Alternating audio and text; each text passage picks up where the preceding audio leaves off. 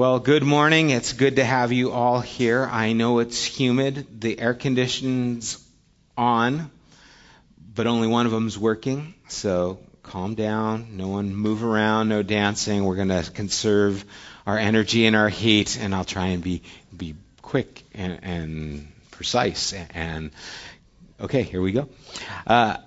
We're continuing our series in Genesis, and we left off with the whole story of Joseph coming to a place of prominence in Egypt. His brothers came not recognizing him because now he looks like an Egyptian. They thought he had been sold into slavery. They never expected to see him again, and he's kind of playing a trick on them. And we saw that he was trying to find out if they had changed. These brothers who took him and threw him in a pit and lied and deceived his father, their father, that he was dead and left him for dead, basically, as he went off with this caravan as a slave.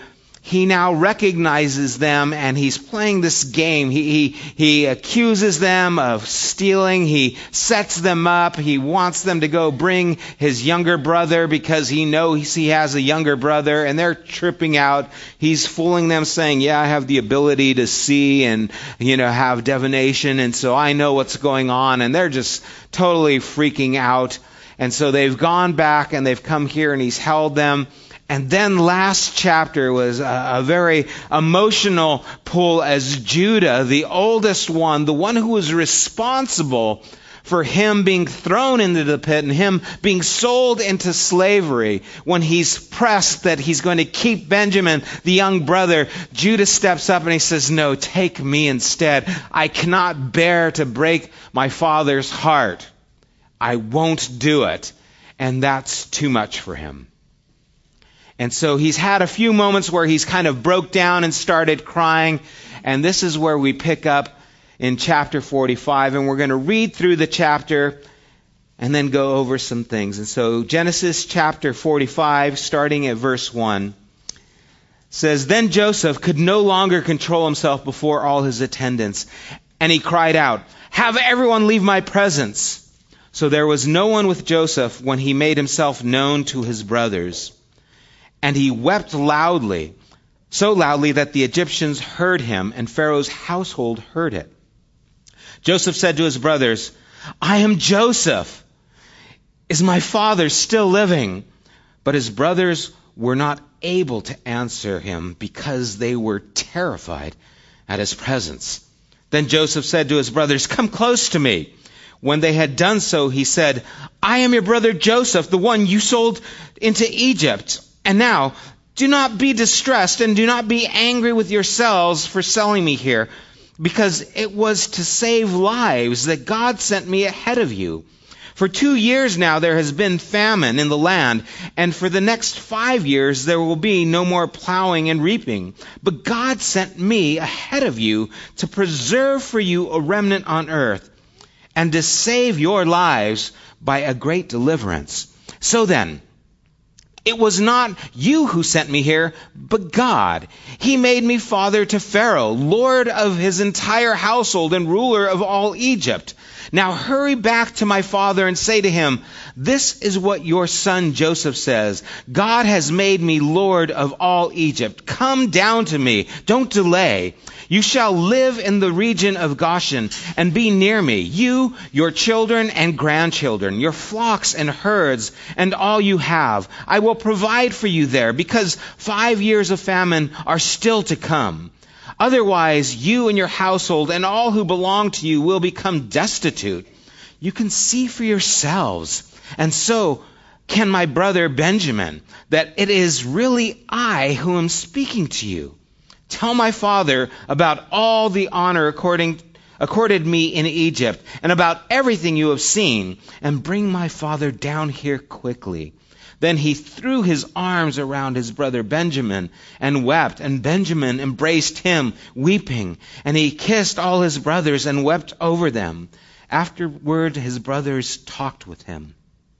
When the news reached Pharaoh's palace that Joseph's brothers had come, Pharaoh and all his officials were pleased. Pharaoh said to Joseph, "Tell your brothers, do this. Load your animals and return to the land of Canaan, and bring your father and your families back to me. I will give you the best of the land of Egypt, and you can enjoy the fat of the land."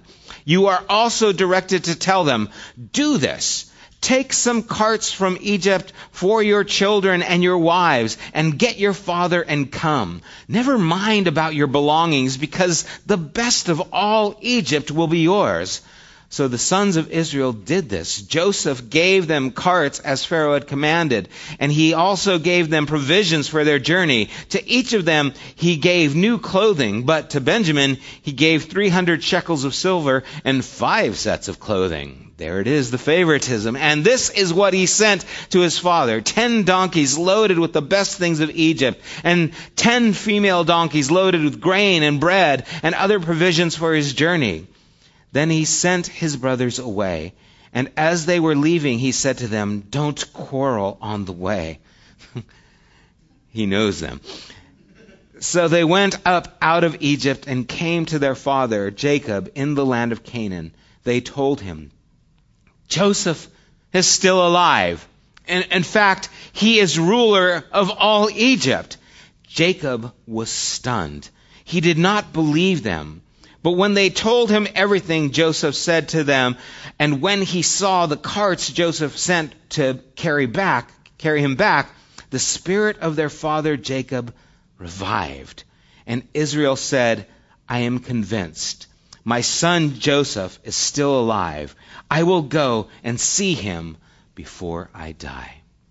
Let's pray. Father, as we look at this emotional story, Father, may we not lose the emotion in this dialogue. In our conversation this morning with you, may we engage in not only the information that is here, but may we engage in the emotion. And Father, we ask that you would have your way in our thoughts. May we give you our attention and allow this time to be rich with your presence. We ask in Jesus' name, amen. As this story begins, it's leaving us right off of that cliffhanger where Joseph finally is going to reveal himself. And after just putting the squeeze on his brothers to find out what's really going on inside, finally he can't handle it anymore. When Judah tells him, "I'll give my own life," he sees there's been a change. He's not the brother who sold me as a slave years ago. There is change, and we talked about how there can be change that takes place. And as it goes on, we see that Joseph, before, each time he was ready to break down, he turns away, but now he doesn't turn away. And as he talks to them, he's now talking to them in their tongue. Remember, before it was through an interpreter. And so imagine what is going on through their minds as he declares, "I am Joseph." They're just, "Are you happy? Are you sad? Are you going to kill us? What are you going to do?"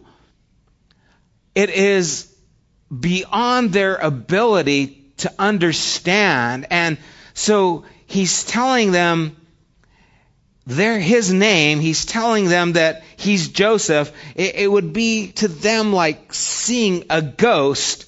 And after this string of calamities that they've gone through, this is probably in their minds the worst. We've been, set up to be accused of being thieves. We've been, had to go and bring our brother, and we've been here in just prison for 3 days, and now he's telling us he's Joseph. It's over. They were so speechless. They were silenced by the terror that was there in their minds going on through this whole event. And as he says, I am Joseph, the first thing he asks is my father still living? But his brothers were not able to answer because they were so afraid in his presence. And as he's engaging them, he has to tell them, come close. And he's telling them to come close, not just physically. He needs to bring them back into a relationship with him. And he has to engage them because they're not in a position to do anything. They are terrified. They're holding themselves back. And as he tells them to come close, it is to draw them near. He has to address them and what's going on because that is foremost on their mind. He says, come close to me. And when they had come, he says, I am your brother Joseph, the one you sold into Egypt. Just in case you had another brother Joseph, I want you to know I'm this one, okay? I'm the one you sold into Egypt. He's letting them know. And what's interesting here is this brief statement about selling him into Egypt is the only hint of an accusation that Joseph makes. And then immediately he disarms this with words of consolation. He says, I'm the one you sold into Egypt. He doesn't go on. He doesn't elaborate. Do you remember that day? Do you remember how I cried out to you? Do you remember how you had no pity on me? Do you remember? He doesn't go into that. I don't know what I would do, but I have a feeling I wouldn't leave it there. Just because I know myself, being in Egypt as a slave for years, I think I would have more to say on the matter, but he doesn't. And instead he goes on and he brings them in to console them, and he says, and now do not be distressed and do not be angry with yourselves for selling me, because it was to save lives that God sent me ahead of you. And then he goes on in these verses to let them know that God has done something. He has let them know that what they did wasn't the last word. In fact, in verses 6 through 11, we see the key theme is these units that emerge and just repeat themselves. 3 times he says, God sent me. 3 times he says, it's to preserve my life or to keep you alive. And 3 times it was not you who sent me here, but God. And so this reoccurring theme takes place to make a point.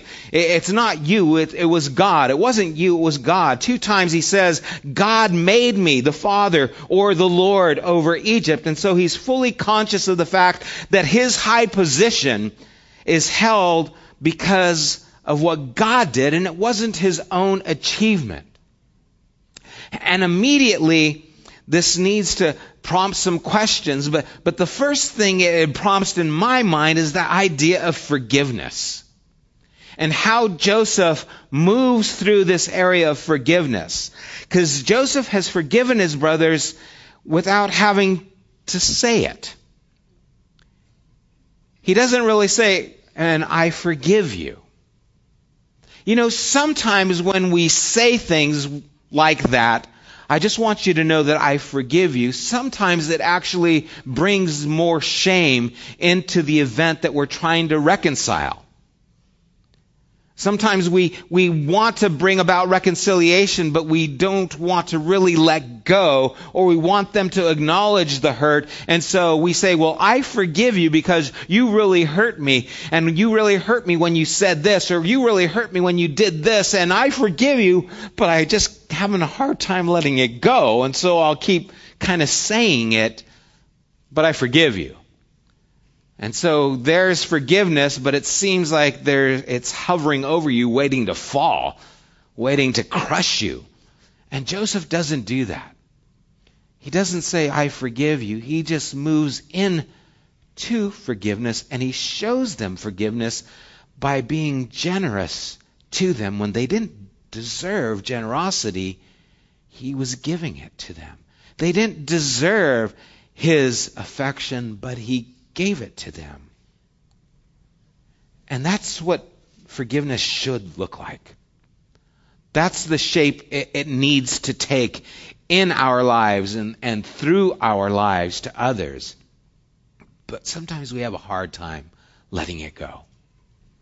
Sometimes we want to make sure they know how much they hurt us. We want to let them know that, yeah, I'm forgiving you, but it still hurts, and I just want you to know it. And if you hurt a little bit, it would kind of help me to maybe forgive you a little bit more, because that's just how we work sometimes. And so if I see you squirming, okay, I feel a little better now. But we don't see that with Joseph. He doesn't even ask for the forgiveness. He just moves in to restoration. And then Joseph redefines what they did to him and how he now makes their physical needs, this famine that's in the land, his priority. Where others may have seen only jealousy or cruelty, Joseph saw the hand of God. And we need to stop here and talk about this, because when it says, you didn't send me here, it was the hand of God, my memory thinks back a few chapters and says, no, it was them. And so what was it? Did his brothers send him, or did God send him? Did God make his brothers cruel, deceitful, and lie to their father? Or is that something they did? And so what does he mean when he says, God sent me here? We have a hard time reconciling these things, but it's really not a problem in the Hebrew mindset. Being aware of free will and what free will looks like is important. And sometimes we misunderstand the idea of free will. If you see a person who's homeless and you have money to spare, and so you see this homeless person and you think, I'm going to give them $1 million. And you think, wow, okay, I'm going to give them $1 million. Think of what they can do with $1 million. They can go get a place to stay, a place to live, get some clean clothes. They can, buy a car, transportation. Their whole life will be changed if I give them $1 million. But if you take that $1 million and you hide it at the bottom of a bag that they're carrying, so that they don't know that they have it, they are wealthy, but they don't know it. They have the ability to change their life, but they're unaware of it. And you see, free will without the awareness of it leaves you absent of power. What good's the $1 million if you don't know it's there? What good is having a freedom to choose your life, but not being aware that it's your choice? And so knowing that you have free will is so important. It's something that we need to recognize, and this is very important in the Hebrew mindset. The Talmud, one of their writings, about the 5th century, and some of the writings are even earlier, says, greater than the gift of free will is that God told us we have free will. And so it's not just that you have it, it's that God told you you have it. He said, there's money at the bottom of the bag. You have the ability to change your future. With the decisions you make, you now are wealthy with the opportunity to create the life that you desire. Having the knowledge of free will is as important as having free will. And it's important, again, that we recognize what this is. You see, free will isn't going to 31 flavors and being able to choose chocolate over strawberry. That's preference. I prefer chocolate over strawberry. You see, a cow might prefer the grass over the hay. That's not a sign of free will. Free will is uniquely a characteristic that we have because we are created in God's image. Free will is not just preference, it's the exercising of a decision that is uniquely human and is a moral choice. Now, what kind of moral choice? Because it's not just to choose between good or bad. Because think about it, every one of us, when we make a choice, we make what we think is a good choice. It may be a bad choice. You may find out, I shouldn't have taken my paycheck and bought lottery tickets with it. But at the time, it seemed like a good choice. Joseph's brothers, Judah thought, it'll be good to get rid of Joseph. Let's throw him in a pit and sell him into slavery. To him, it seemed like a good idea. And there's a lot of terrible things that are done that people thought were good ideas. The idea of a free will and the moral choice is not between good and bad. It's between life and death. It's choosing life. What does that mean, choosing life? It means choosing to engage in life. So something happens to you. Your wife leaves you. And you're left now with the hurt of her betrayal. And so to deal with this, you make a choice, I'm going to check out. And so you check into just drug abuse and substance abuse, and you sit in front of the TV all day, or you lay down and you sleep all the time, and you let depression start taking you. You are choosing not to live. You are giving up the life that is available to you. And when God tells us to choose life, He's telling us to be the participating members in the life that's there for you.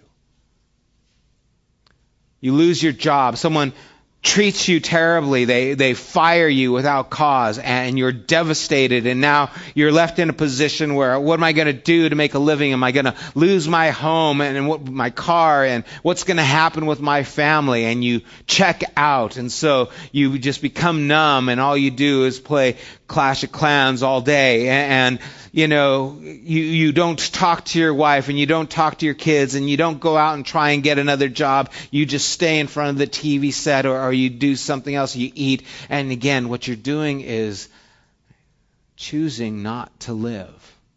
And it's death.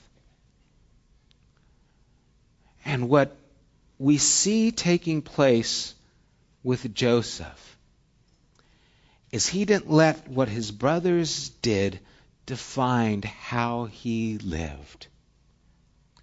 His brothers mistreated him horribly. I would wager to say worse than any of our siblings have treated us. Beaten us and sold us as slaves. Anyone here top that? Okay, just wanted to make sure. I mean, I don't want to assume. But rough. But Joseph's life and future wasn't defined by what they did. It was defined by what God was doing, so that he continued living, and God, who is life, started directing his future.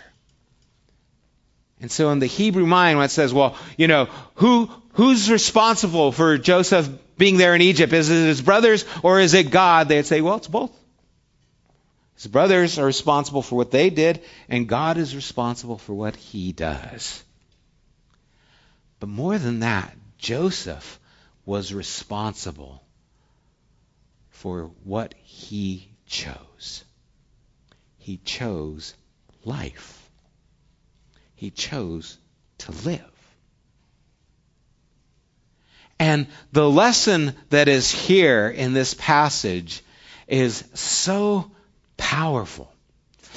If we could bottle it, if we could sell it, if we could get people to understand it, it would change every one of us. And you've seen it. You've seen the people who go through something that's devastating and they just get the wind knocked out of them and the wind is out of their sails and they're just a mess and they just cannot get back on their feet. And maybe that's you. Maybe you're in that position. I've been there. And you just spin out in circles and you just wallow in this pity and this shame and this hurt and what you've done, and you're just stuck. And all you can see is the problem, and it overwhelms you, and you check out and you don't pursue life, you don't pursue God, you give up. And then there's the other people. Life hits them just as hard, just as devastating. And instead of them being crippled by the event, they end up being advocates to help people who have been hurt just like them.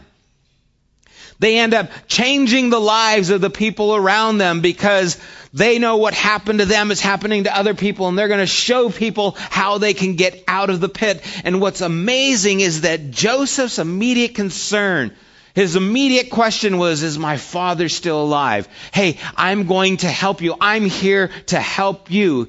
His focus was on doing good for others. And it's what produced life in him.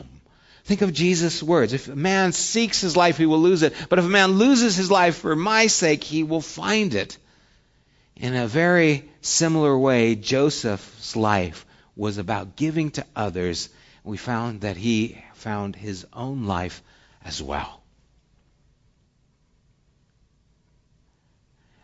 And so now we're challenged. His brothers are dumbfounded.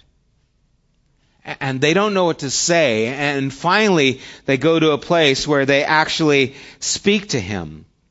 And in verse 15, it says, he kissed all his brothers, wept over them, and afterwards his brothers talked to him. He confirmed his affection for them with actions. He didn't just say, hey, I love you guys, I forgive you guys. He actually went to them. Now imagine this powerful person embracing them as their brother. This person who is over all the land of Egypt, that is holding all the wealth. This person of great power, and now is embracing them as a brother. And what a beautiful picture we have of Jesus and what he wants to do with us. To embrace us. And it took all of this for them to finally be able to talk to him. Back in chapter 37, verse 4, it said, when his brothers saw that their father loved him more than any of them, they hated him and could not speak a kind word to him. Wasn't long ago, they didn't even want to talk to him. And now, for the first time, they actually talk to him. What changed? They changed. How did they change? Because Joseph changed. Because Joseph pursued them and now engaged them, and they responded to that love. And as we see, it continues on. We see that he goes back to his father, and they go back to the father and they talk to him. And as they tell him, Joseph's now alive. And as they tell Jacob this, he's stunned. Joseph is still alive. The first thing they tell Jacob is, your son's alive. The first question Joseph asked is, my father alive? And we see that not only did Jacob love Joseph, but Joseph loved his father. And he didn't forget him. And his father never forgot him. And it says that he was stunned. And then it says in verse 27 that he was revived. It's as if he came back to life.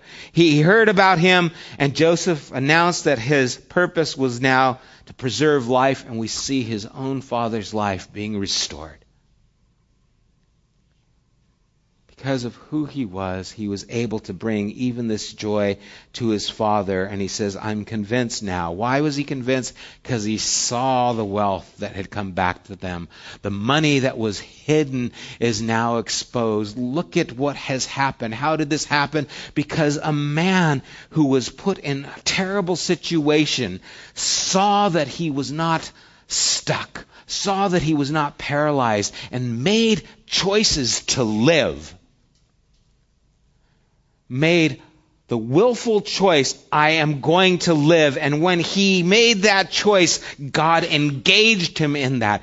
You need to understand that God will engage you, and God will ask you to come and to sup with him. He will knock on the door, but he will not kick the door open. He will not force you to come along. He will not force your life to change. And so many times we wonder, God, why aren't you doing anything in my life? And God says, I would do something if you would do anything. And I can't do anything because you won't even do something. And if you will not choose life, then you are making a choice. And the challenge is for us this morning. Are you stuck? Is your life paralyzed by your circumstances? You need to understand there's $1 million at the bottom of the bag, and it's called your free will, and you have the choice to choose life and to choose a better life than what you're stuck in.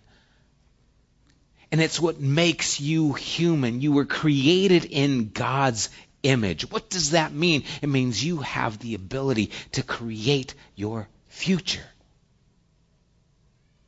When we go through the artisan's soul, Erwin talks about this. He says bees create hives and ants create hills, but humans create futures.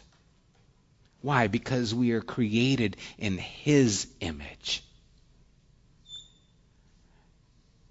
Wherever you're at, you have the ability to change. Now, maybe you are stuck because of a physical ailment. Maybe you're stuck because of an addiction or because of a mental struggle that you have or some kind of disability. You still have the ability to pursue help. See, I know a number of people who have struggles and who have conditions in dealing with depression, who have issues with being bipolar or depressed in other areas, but they still are able to make choice to see a doctor and get help. Or marriages that are struggling and they're fighting, but they still have the ability to make a decision to want to get better and go and seek counseling. And so it's not like all of a sudden, pam, everything's going to change and it's, oh, happy day, even though we sang that song. It is a happy day. But the happy day comes with engaging and leaning into the life, reaching to the bottom of the bag and finding that money, finding what has been given to us, that gift of the ability to choose, and then making a choice, as difficult as it is. Maybe it's making a phone call, maybe it's asking for help, maybe it's seeking counseling, maybe it's going to the doctor, maybe it's humbling yourself, maybe it's apologizing, asking for forgiveness, maybe it's forgiving. But you've got a treasure in your possession, but it's no good if you don't know it's yours. And the difference in Joseph's life was his choice to live. And so now he could stand and he says, oh, you meant it for this, but God meant it. How could God mean it for good and they mean it for evil? Well, because I am living. And that's what God has asked me to do. In Deuteronomy chapter 30, verse 19 and 20, the Lord says, this day I call the heavens and the earth as witnesses against you, that I have set before you life and death, blessings and curses. Now choose life so that you and your children may live, and that you may love the Lord your God. Listen to his voice and hold fast to him, for the Lord is your life, and he will give you many years in the land he swore to give to your fathers, Abraham, Isaac, and Jacob. Choose life, for the Lord is your life. Why didn't Joseph succumb to complete depression? Because the Lord was his life. How could he say this? Because he is where he is because he chose life. He chose the Lord, and the Lord brought him to where he's at. What would have happened if he gave up in that prison cell? Never would have been there for his brothers, never would have been in the position that he's in. It was his decision to live, and not just exist, but to live, to know that even though I'm here, there is more for me. And I'm going to make the choice, because that is the gift that every one of us has been given by God. Let's pray.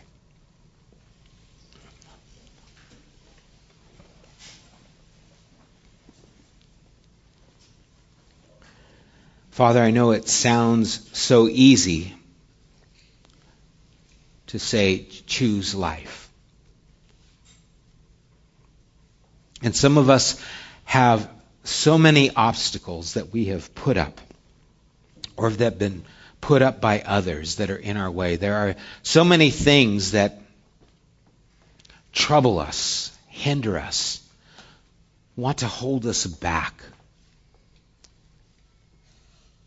And even though choosing is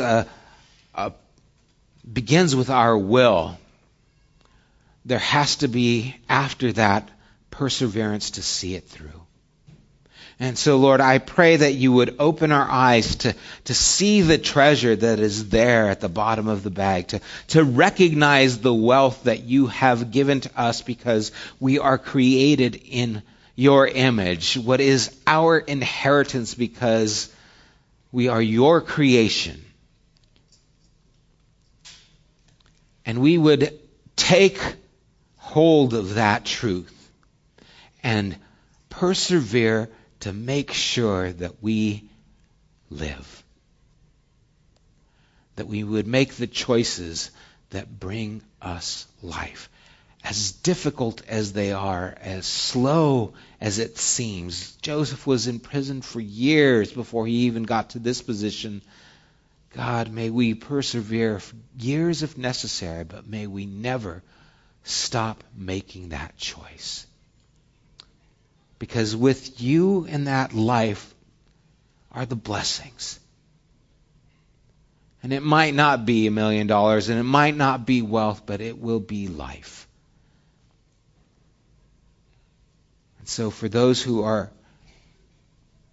finding themselves captive, dead, checking out, giving up, without energy, Lord, we pray that you would revive us, that we would recognize the gift that you've given us, and that we'd recognize that it's not just that we have free will, it's that you are letting us know we do. May we not squander that wealth. And may we, like Joseph, use that ability to choose to benefit others, to save those who are in need around us. Because in doing that, we find strength for ourselves. We're going to continue worshiping. And I want this time of worship to be a time of healing. I know some of us are living in that prison like Joseph was, and we have not gotten out of it. And I pray that this morning will be the first step towards life.